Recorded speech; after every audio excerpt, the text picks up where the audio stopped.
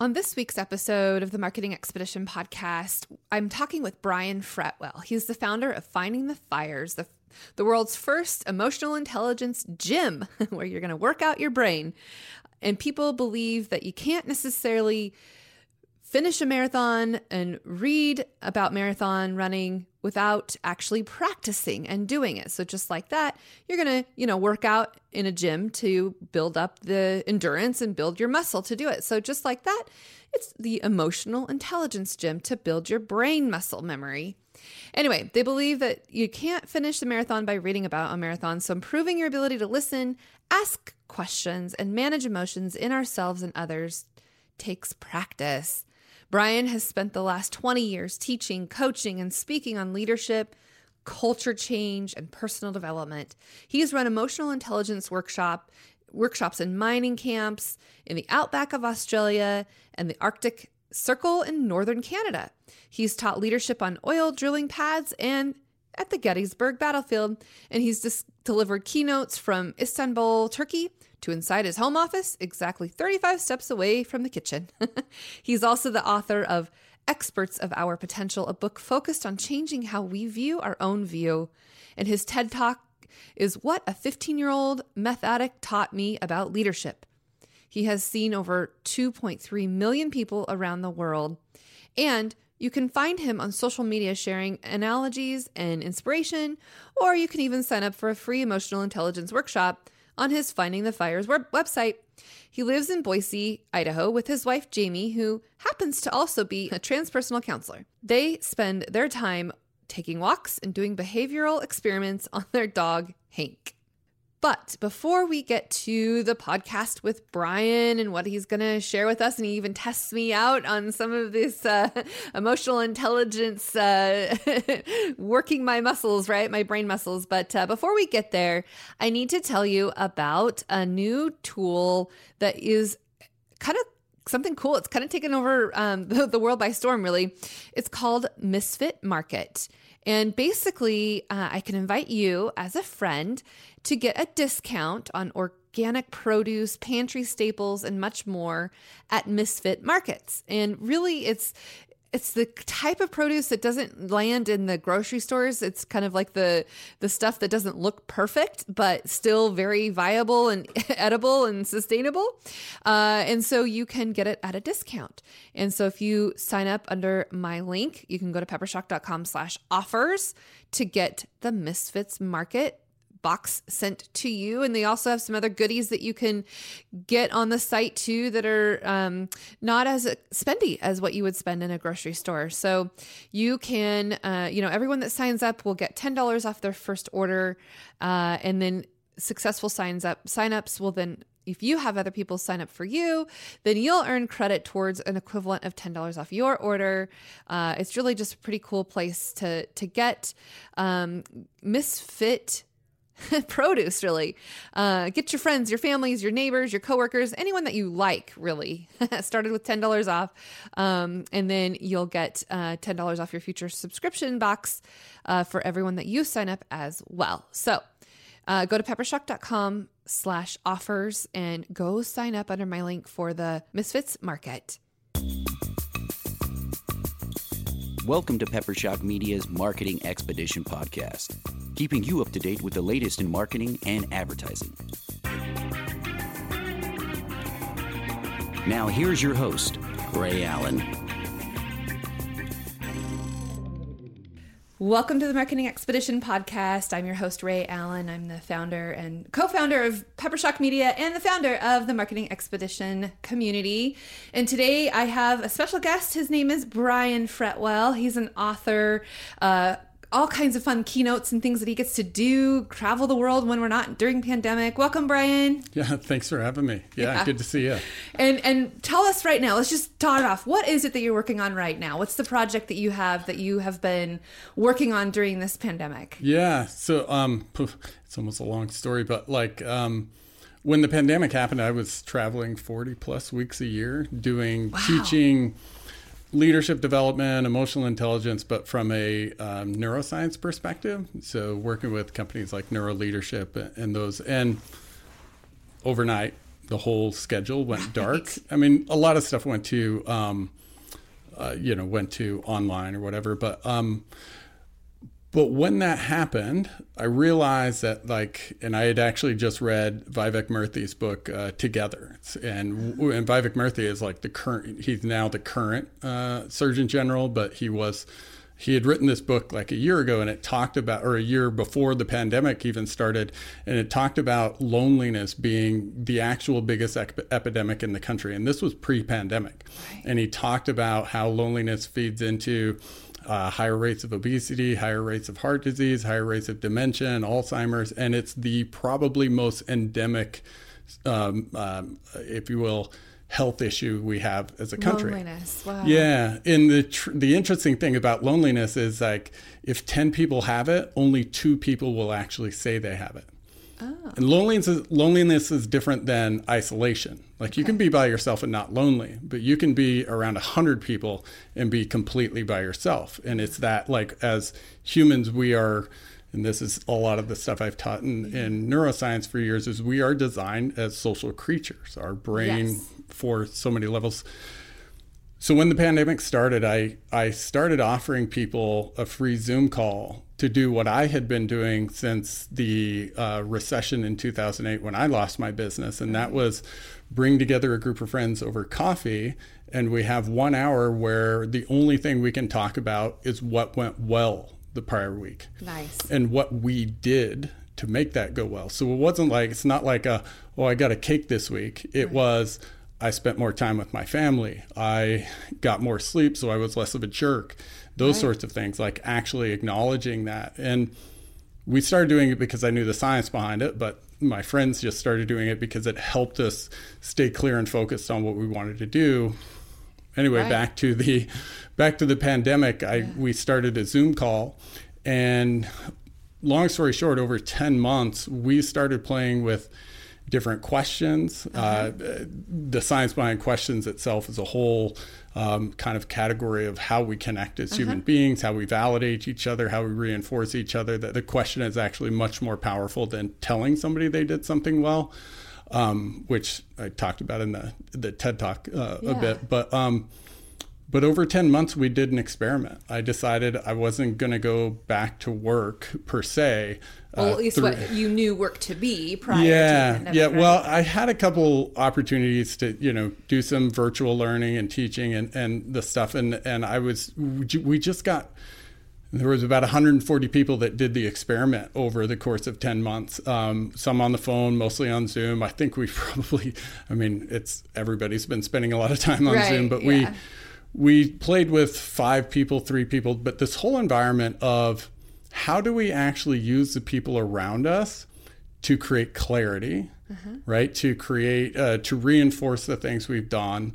And it went from what went well to now we have this kaleidoscope of questions that are all designed to look at one of 5 things: self-awareness, your influence, your resilience, your ethics, or your strengths. And the conversations are about helping each other clarify that. And the challenge is you go in the conversation and for 10 minutes, you can only ask questions.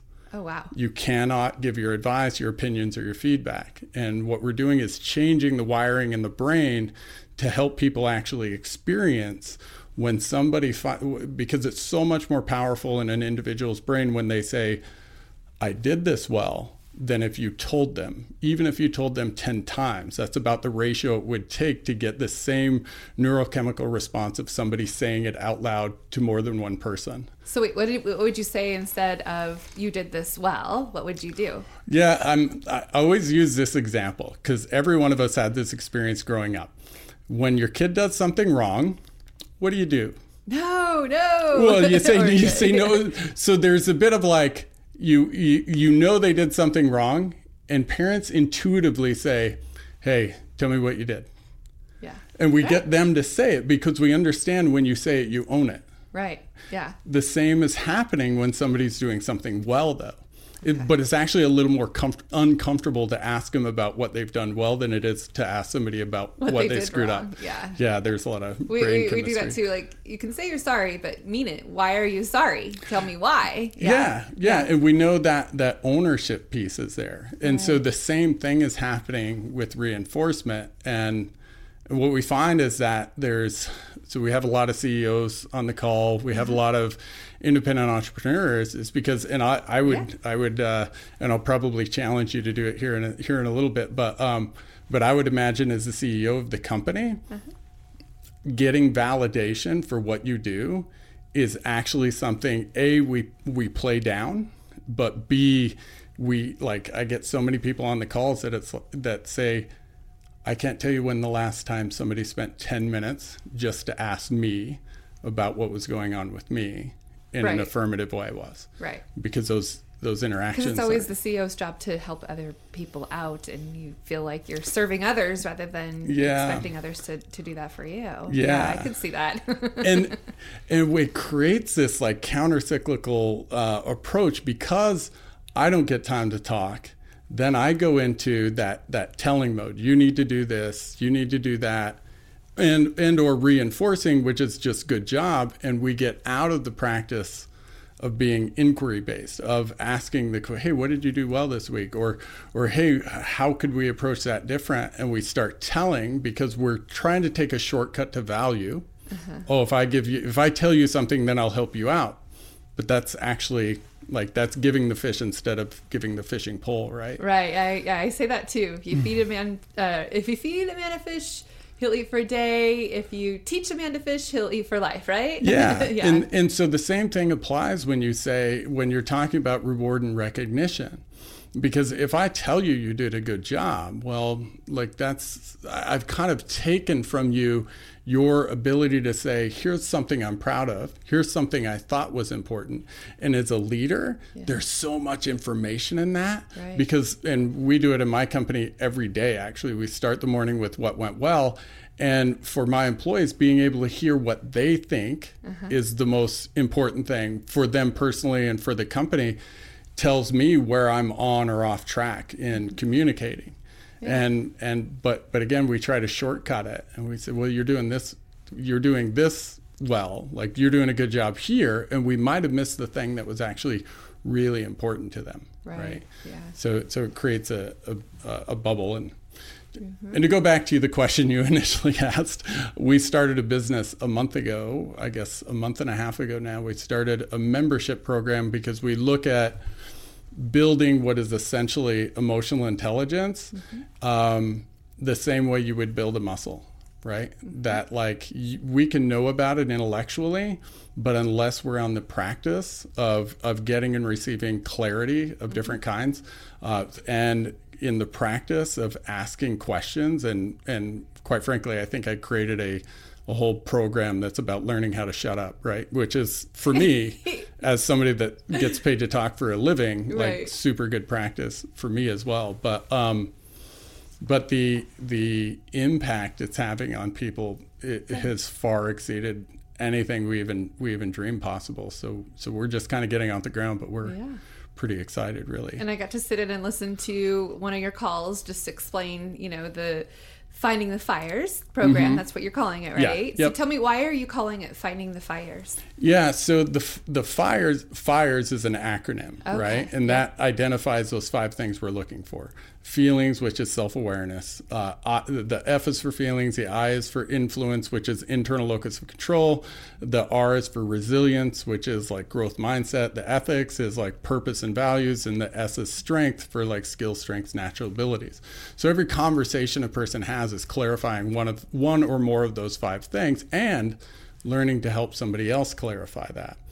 And it's in that interaction that when we call finding the fire, that the person has the emotional response that we know we know from how the brain is processing in the striatums and in the medial prefrontal cortex. That's where the majority of actual behavior change happens.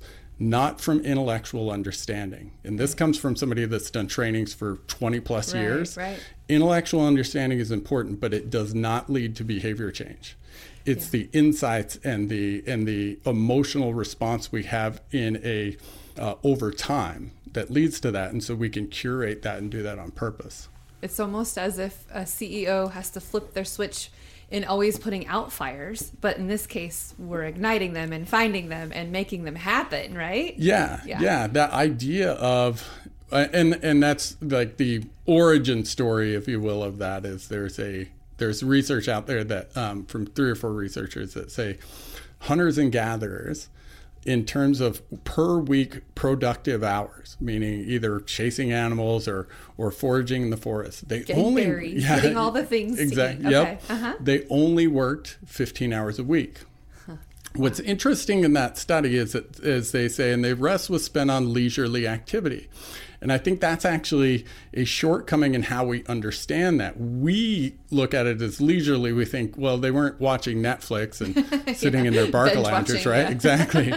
But what was happening, and I grew up hunting, and so it really made sense to me, because the part that made, like my father and I and whoever else went hunting with us, the part that made us really good is sitting around the campfire. What did you see? What did you see? What did you try? Like, we weren't berating each other. We weren't telling each other what we did wrong. I mean, we were giving each other a hard time for sure, but we were looking for information from each other and saying, what did you try? And what's happening in the brain is we're validating, we're connecting, and all of the things that the brain needs to then go out hunting and be able to operate without having to think about what the other person's thinking about, because we're much more attuned. And we're designed for that. The challenge is, in our productive lives, we've gotten away from it. And so each project that we work on should be something that's making us more efficient for the next one. But if the only thing we're worried about is the production of that, and not really honing the process and the communication and that, again, emotional intelligence that allows that process to happen faster, then we're actually losing strategic advantage over time. And not being able to leverage the ability to utilize the skills that you're learning and moving it forward, and learning from those things that you did do well. Yeah. Not the mistakes, but the things that you did well, right? If a person isn't able to acknowledge what they've done well, what they're in, and when I say that, like their input, their ability to push through when something's tough, the ability to step into something uncomfortable, even if the outcome doesn't go well. Right. If they don't recognize that, they can't use it in the future. Yeah. Because they haven't attached the emotional part, and I use that word emotional, but the experience part that the brain needs to do a behavior again. It's like, it's Pavlovian. It doesn't mean you have to give them a treat, and it's actually the opposite. It's they give themselves a treat, and what we are is the conduit to pull that treat out. And the treat is very simply, oh, I think I did this.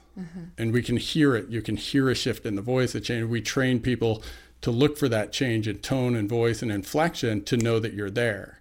Because that is when the kind of neurochemical reaction is happening that we know, like, yep, you just reinforced that person 10 times more than you could have had you given them a $5 gift card. Right? No, I get that. So let's just go back a little bit. You know, you've been doing neuroscience for, like you said, 20 years. You've been studying it. You've grown it. Let's just kind of walk me through the path that you've taken to get where you are now. So I started in juvenile corrections here in Nampa, actually, like the JCC right on the other side. That was my first job out of college. Juvenile corrections, I can only imagine. Yeah. Oh, wow.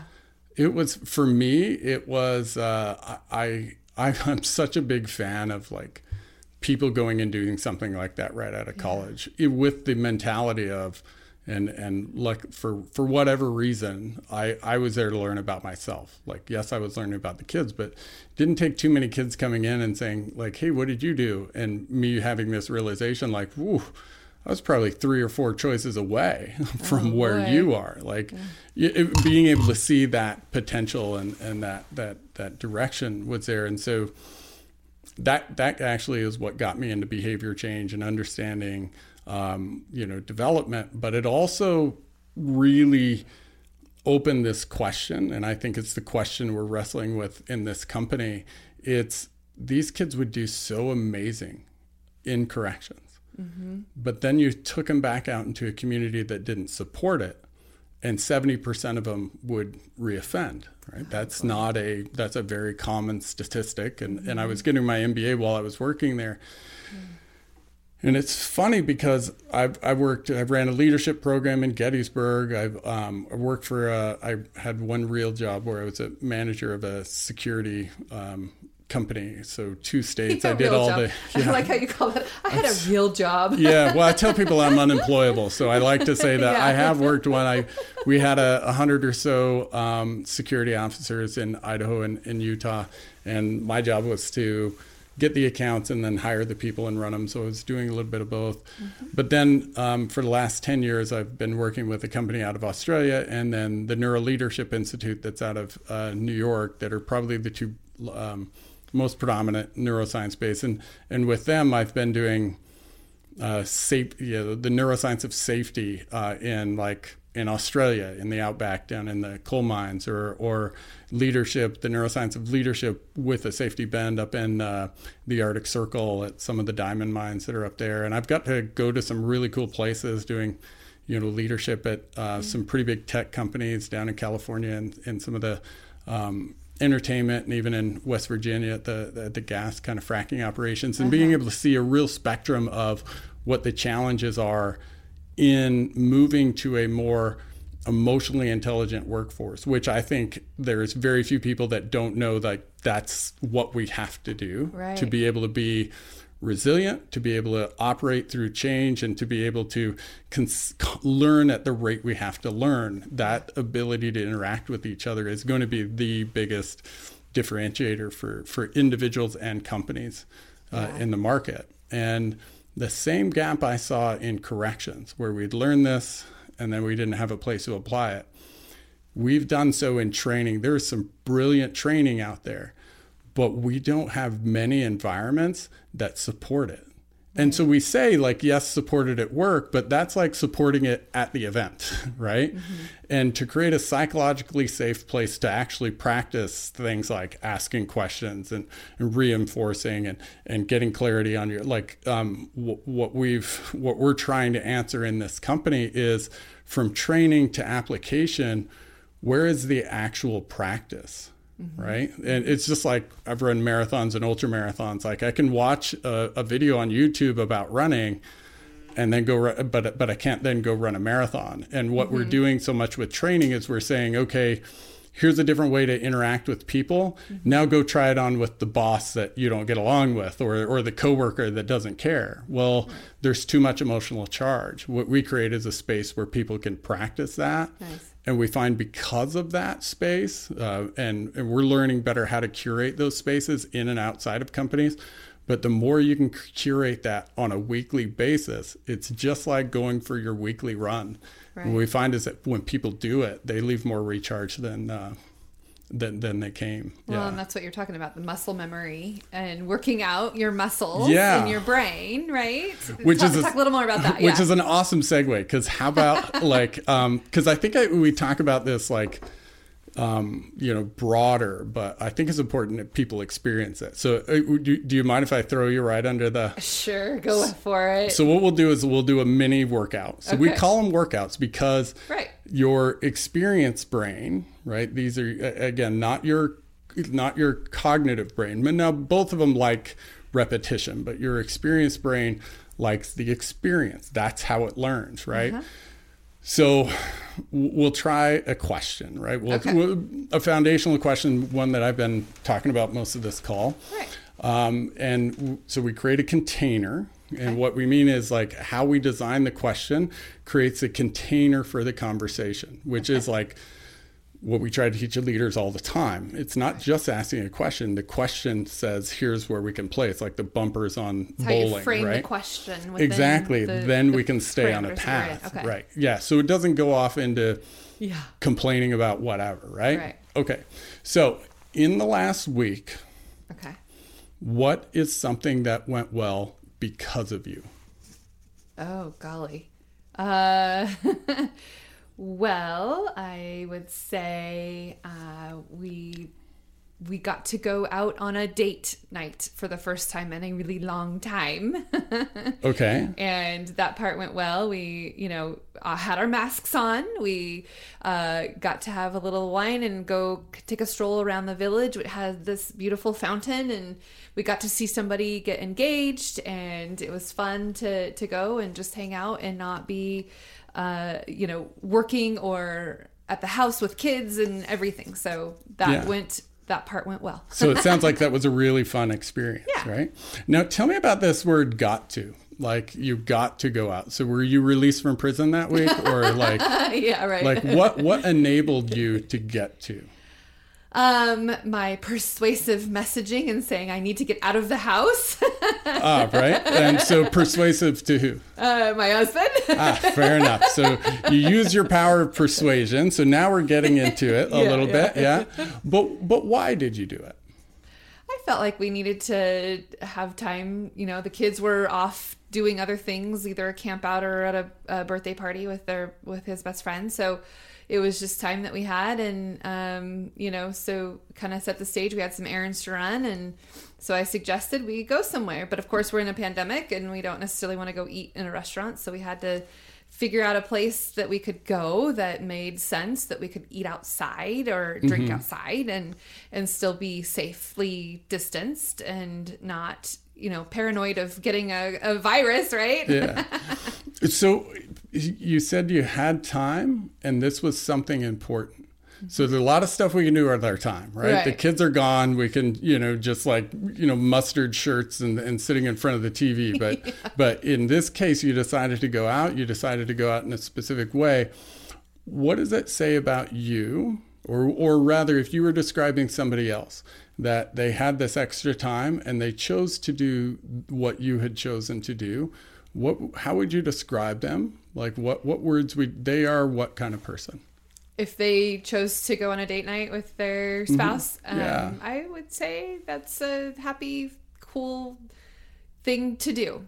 Right? Yeah. So that's the happy thing to do, but what kind of person does it? I would say somebody that is thoughtful and loving and caring and recognizing the need. How was it? So tell me those last three were, how was it to say thoughtful and caring and that just now? Because it's about me, so I'm trying to... Yeah.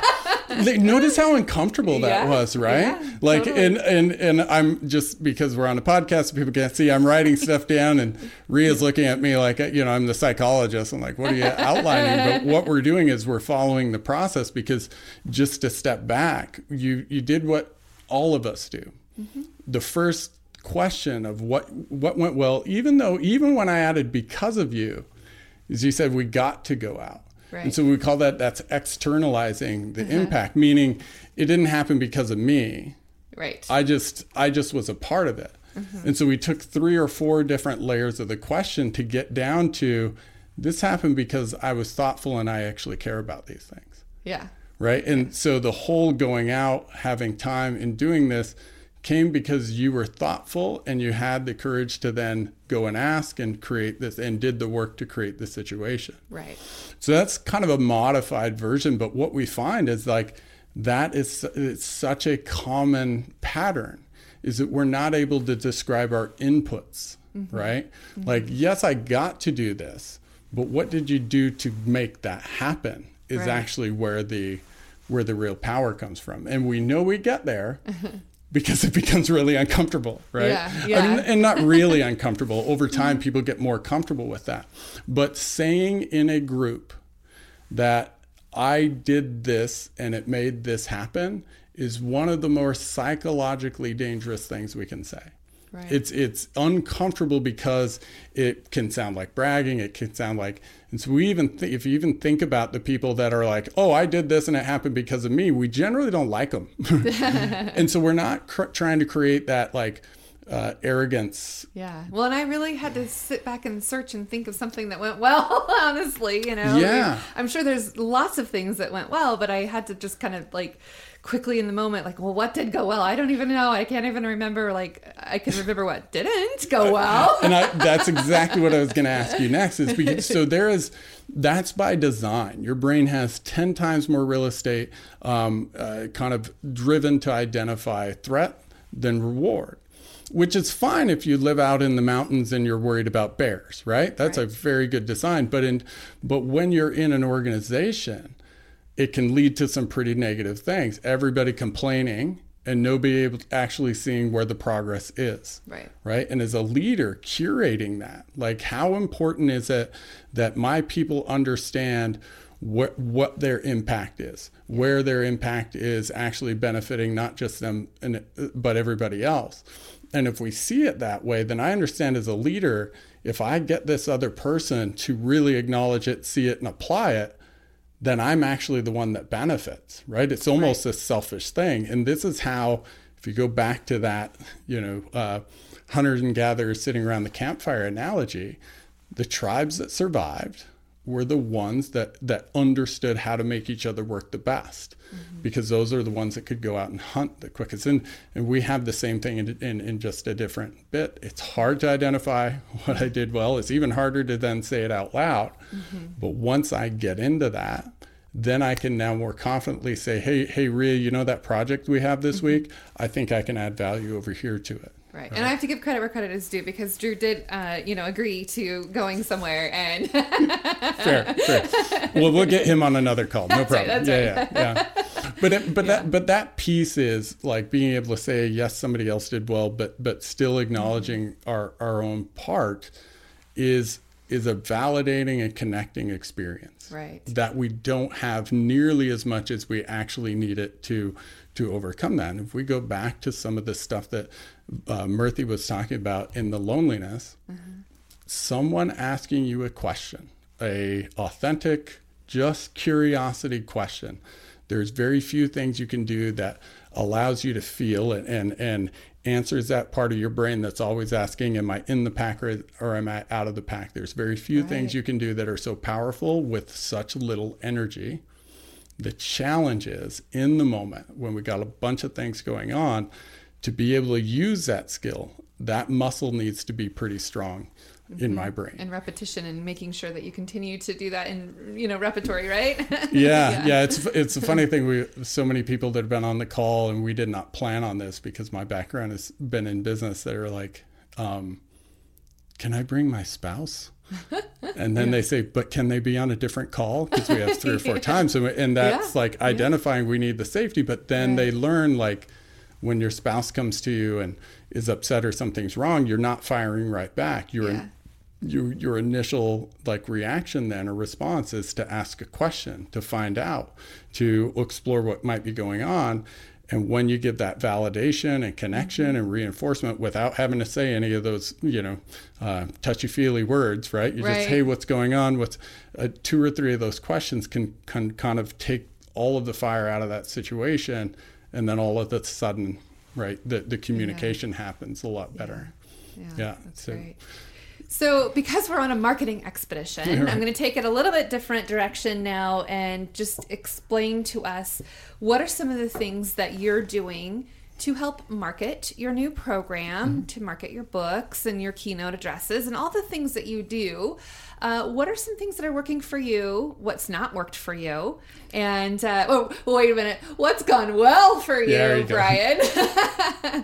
Yeah, well, this is actually the first time we've whenever I'm talking about the company, I use we, but that we've ever actually really talked about it publicly. Okay. We've been in a soft launch the last 2 months. So everybody, all the people that were part of the initial, kind of volunteer unit, we've moved it now to a membership-based deal, which is kind of cool because you can have, 52 hours of training for next to nothing, but because we're leveraging other people. But our plan for marketing is actually something I stole from a photography friend of mine. But what we plan to do is we have, and you've seen the webinar, which kind of explains the process, gives you some tools.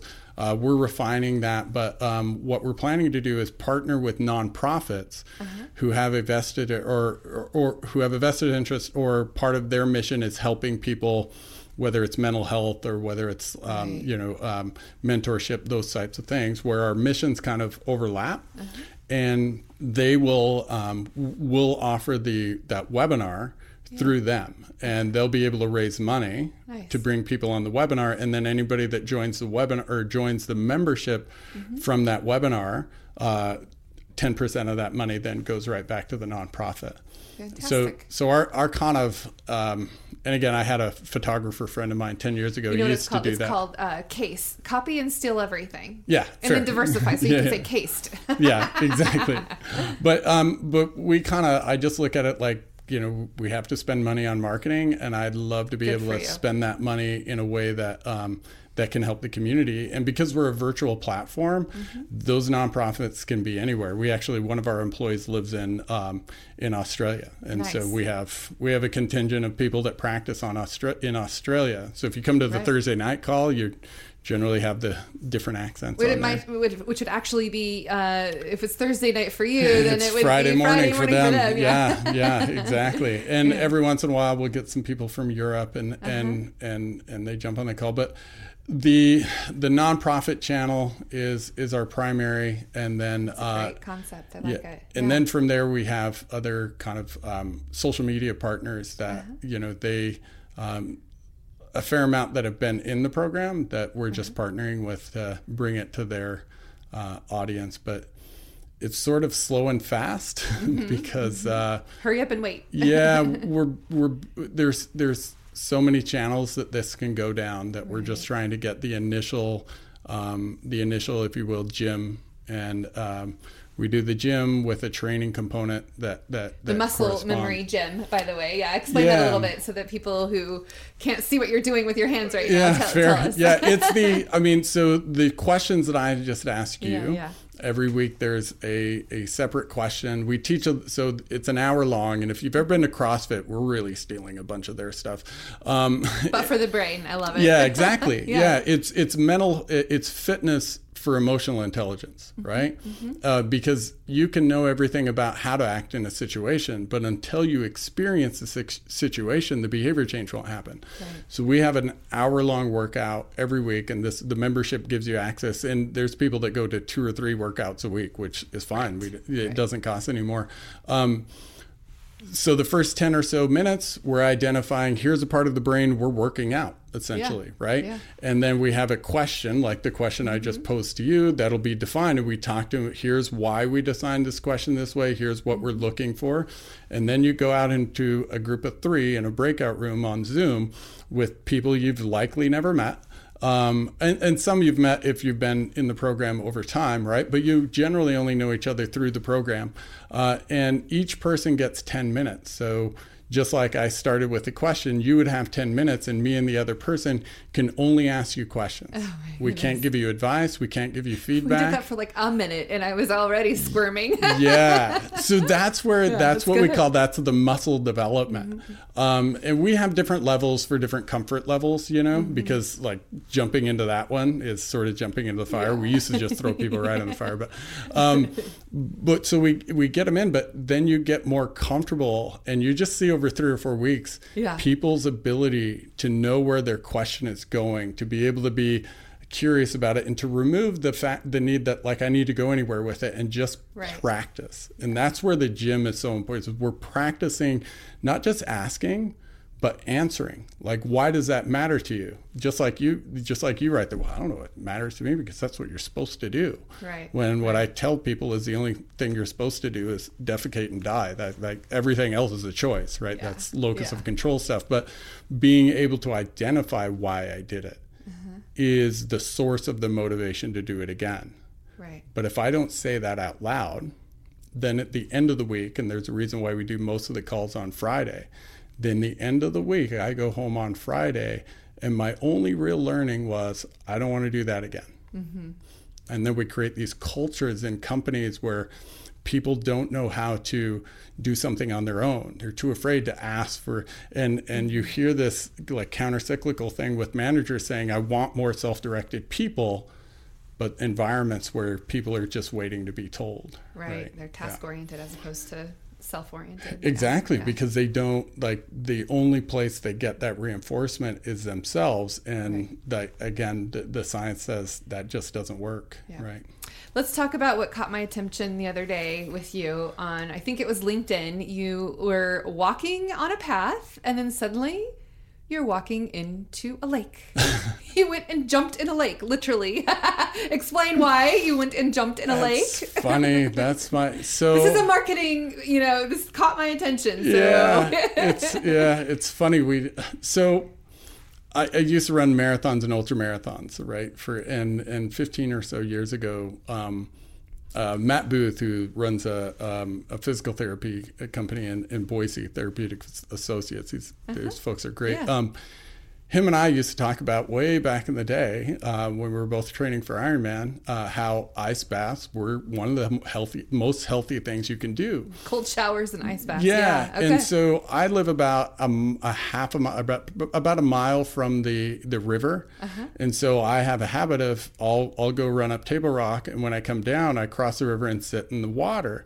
Well, I never really, that's just something I've done over and over. And I started on TikTok like 3 months ago and ended up having a couple of videos that went viral. Like one got like 3 million views, and it was about, Nice. But then I started just turning the camera on when I jumped in the water and just talking to people about regulating emotion, because we regulate emotions very much the same way we regulate physical pain, right? And it's not by ignoring it. It's actually by allowing it and see it. And so the water just became kind of the metaphor. And so now I'm the 42-year-old that takes his shirt off and jumps in a cold river to make a point. I don't know how that happened, but just don't drop the camera in the water.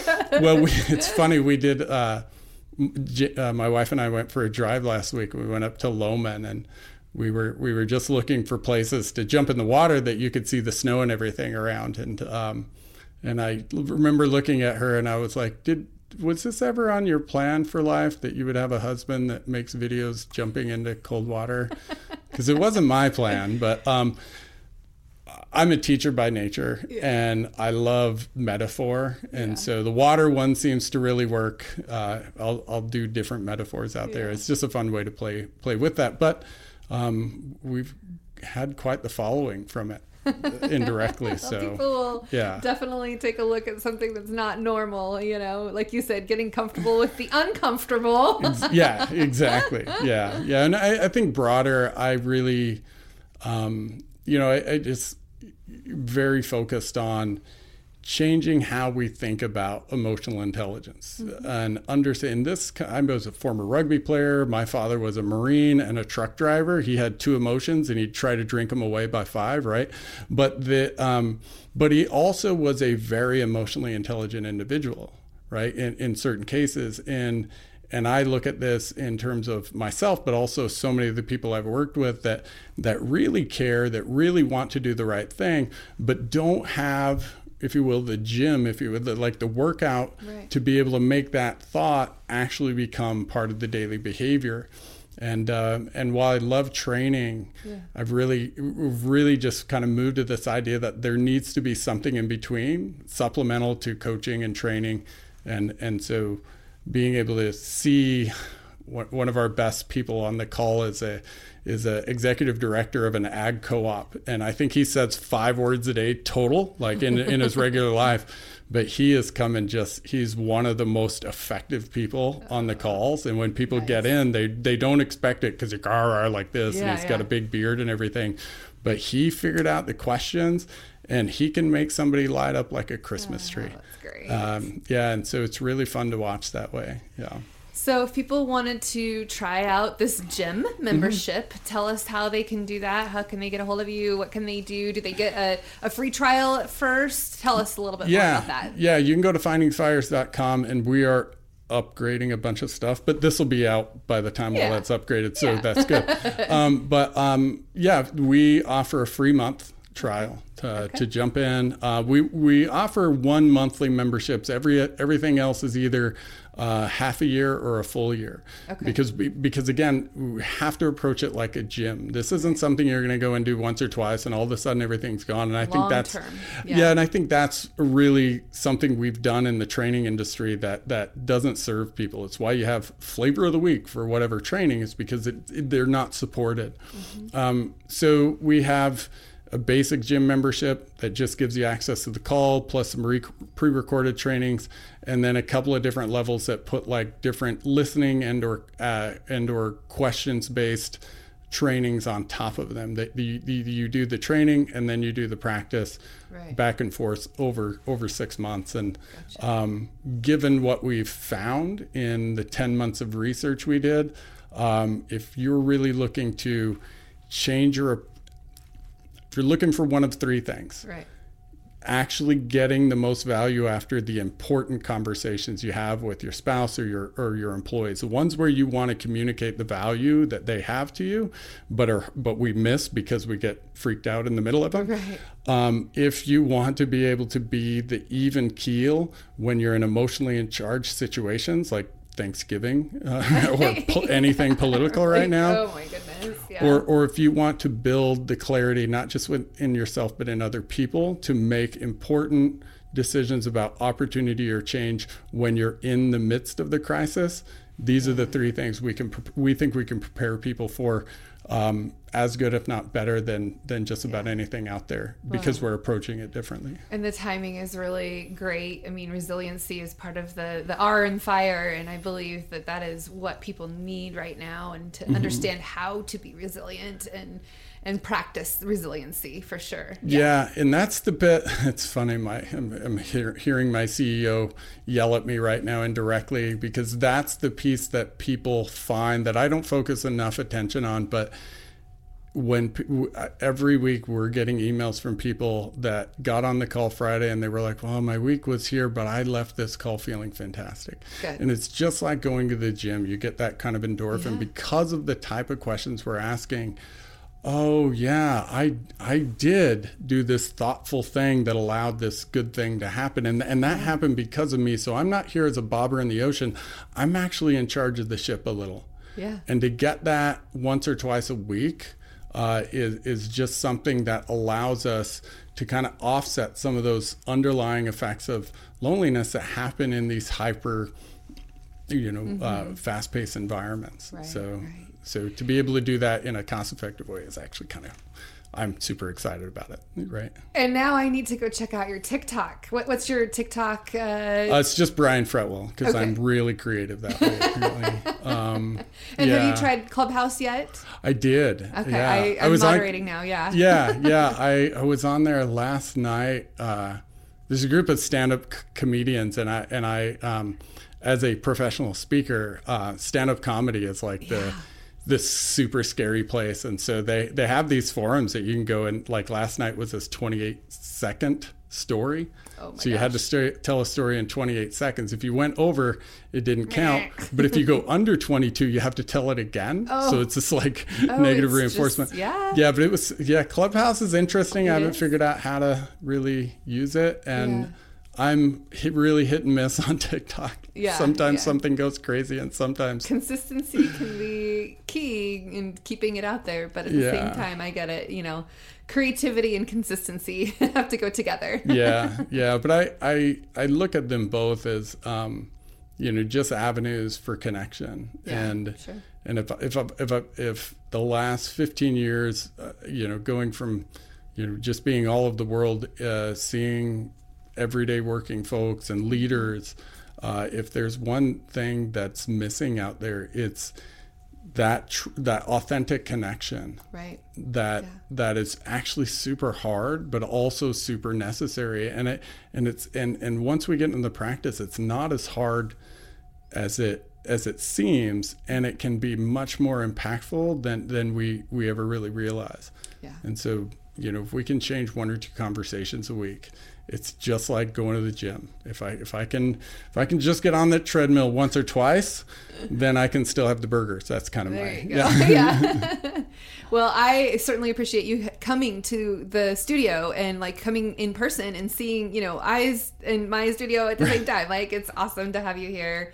And you said earlier, it's like, I'm going to actually come, to get out of the house and be around other people and have that human connection. So I'm super happy to have you here. And I'm really looking forward to learning more about how your Finding the Fires program goes and how many people that you get to impact. And we'll have to hear from some of the people who have been through your program, what they'll have to say about it. Yeah. There's a list of people I think would sign up to chat about it right now. Yeah. Excellent. But, cool. So one more time, how do people get a hold of you? Where do they go? Yeah, go to findingthefires.com. And you should be able to find out when our next webinar is, or sign up for your free month, whenever. I believe that if you go to 2, you'll join. I've not seen somebody go to more than 2 and not say, this is the thing I need for the thing they didn't know they needed. Right? we got one guy that calls it the best dating program he's ever had, because when he goes on dates, he asks questions, and apparently that doesn't happen a lot. So because that's a whole other business unit where I don't know if I want to be in the dating kind of world, but whoever shows up is fun. So that's great. You can live vicariously through those who are in that position. It just seems uncomfortable. Like, I'm glad I'm not there anymore. Yeah. So For sure. Well, thank you very much, Brian. It's been a pleasure to have you on the show, and we'll be sure to put the link in the show notes and everything for you. And then down the road, we'll have to have you come back and give us an update on everything that's going on and how it's all come together. And do you have any more books in you in the future? No. I'm trying to just cut down. Like, we're drinking from a water fountain or a water hose right now, whatever metaphor you want to use right now, but nothing real soon. We have an ebook on the whole concept that we're talking about that we'll give away for free on the site for sure. But I want to thank you for inviting me here, for jumping on the webinar last week, even though you were like, what the heck is the fire thing? But it's a great conversation, and for doing the courageous thing of letting me pepper you with questions in front of an audience here. So, now my husband's going to listen to this and go, what? Good times. It's all good. Well, thank you very much. And by the way, if you are listening to this, Brian is also the author of Expert of Our Potential. Right? Did I say that right? Expert of Our Potential. I have a signed copy. Thank you for that. Anyway, all right. So for those of you listening, be sure to subscribe to themarketingexpedition.com/podcast. Give us some reviews. That's the best currency that we could ever have, right? Reviews, Brian? Yeah, for sure. For sure. And just go ahead and share and listen, and we'll see you next time. And until then, enjoy the journey. Awesome. Thank you. Thanks for listening to the Marketing Expedition podcast. Find more online at peppershock.com.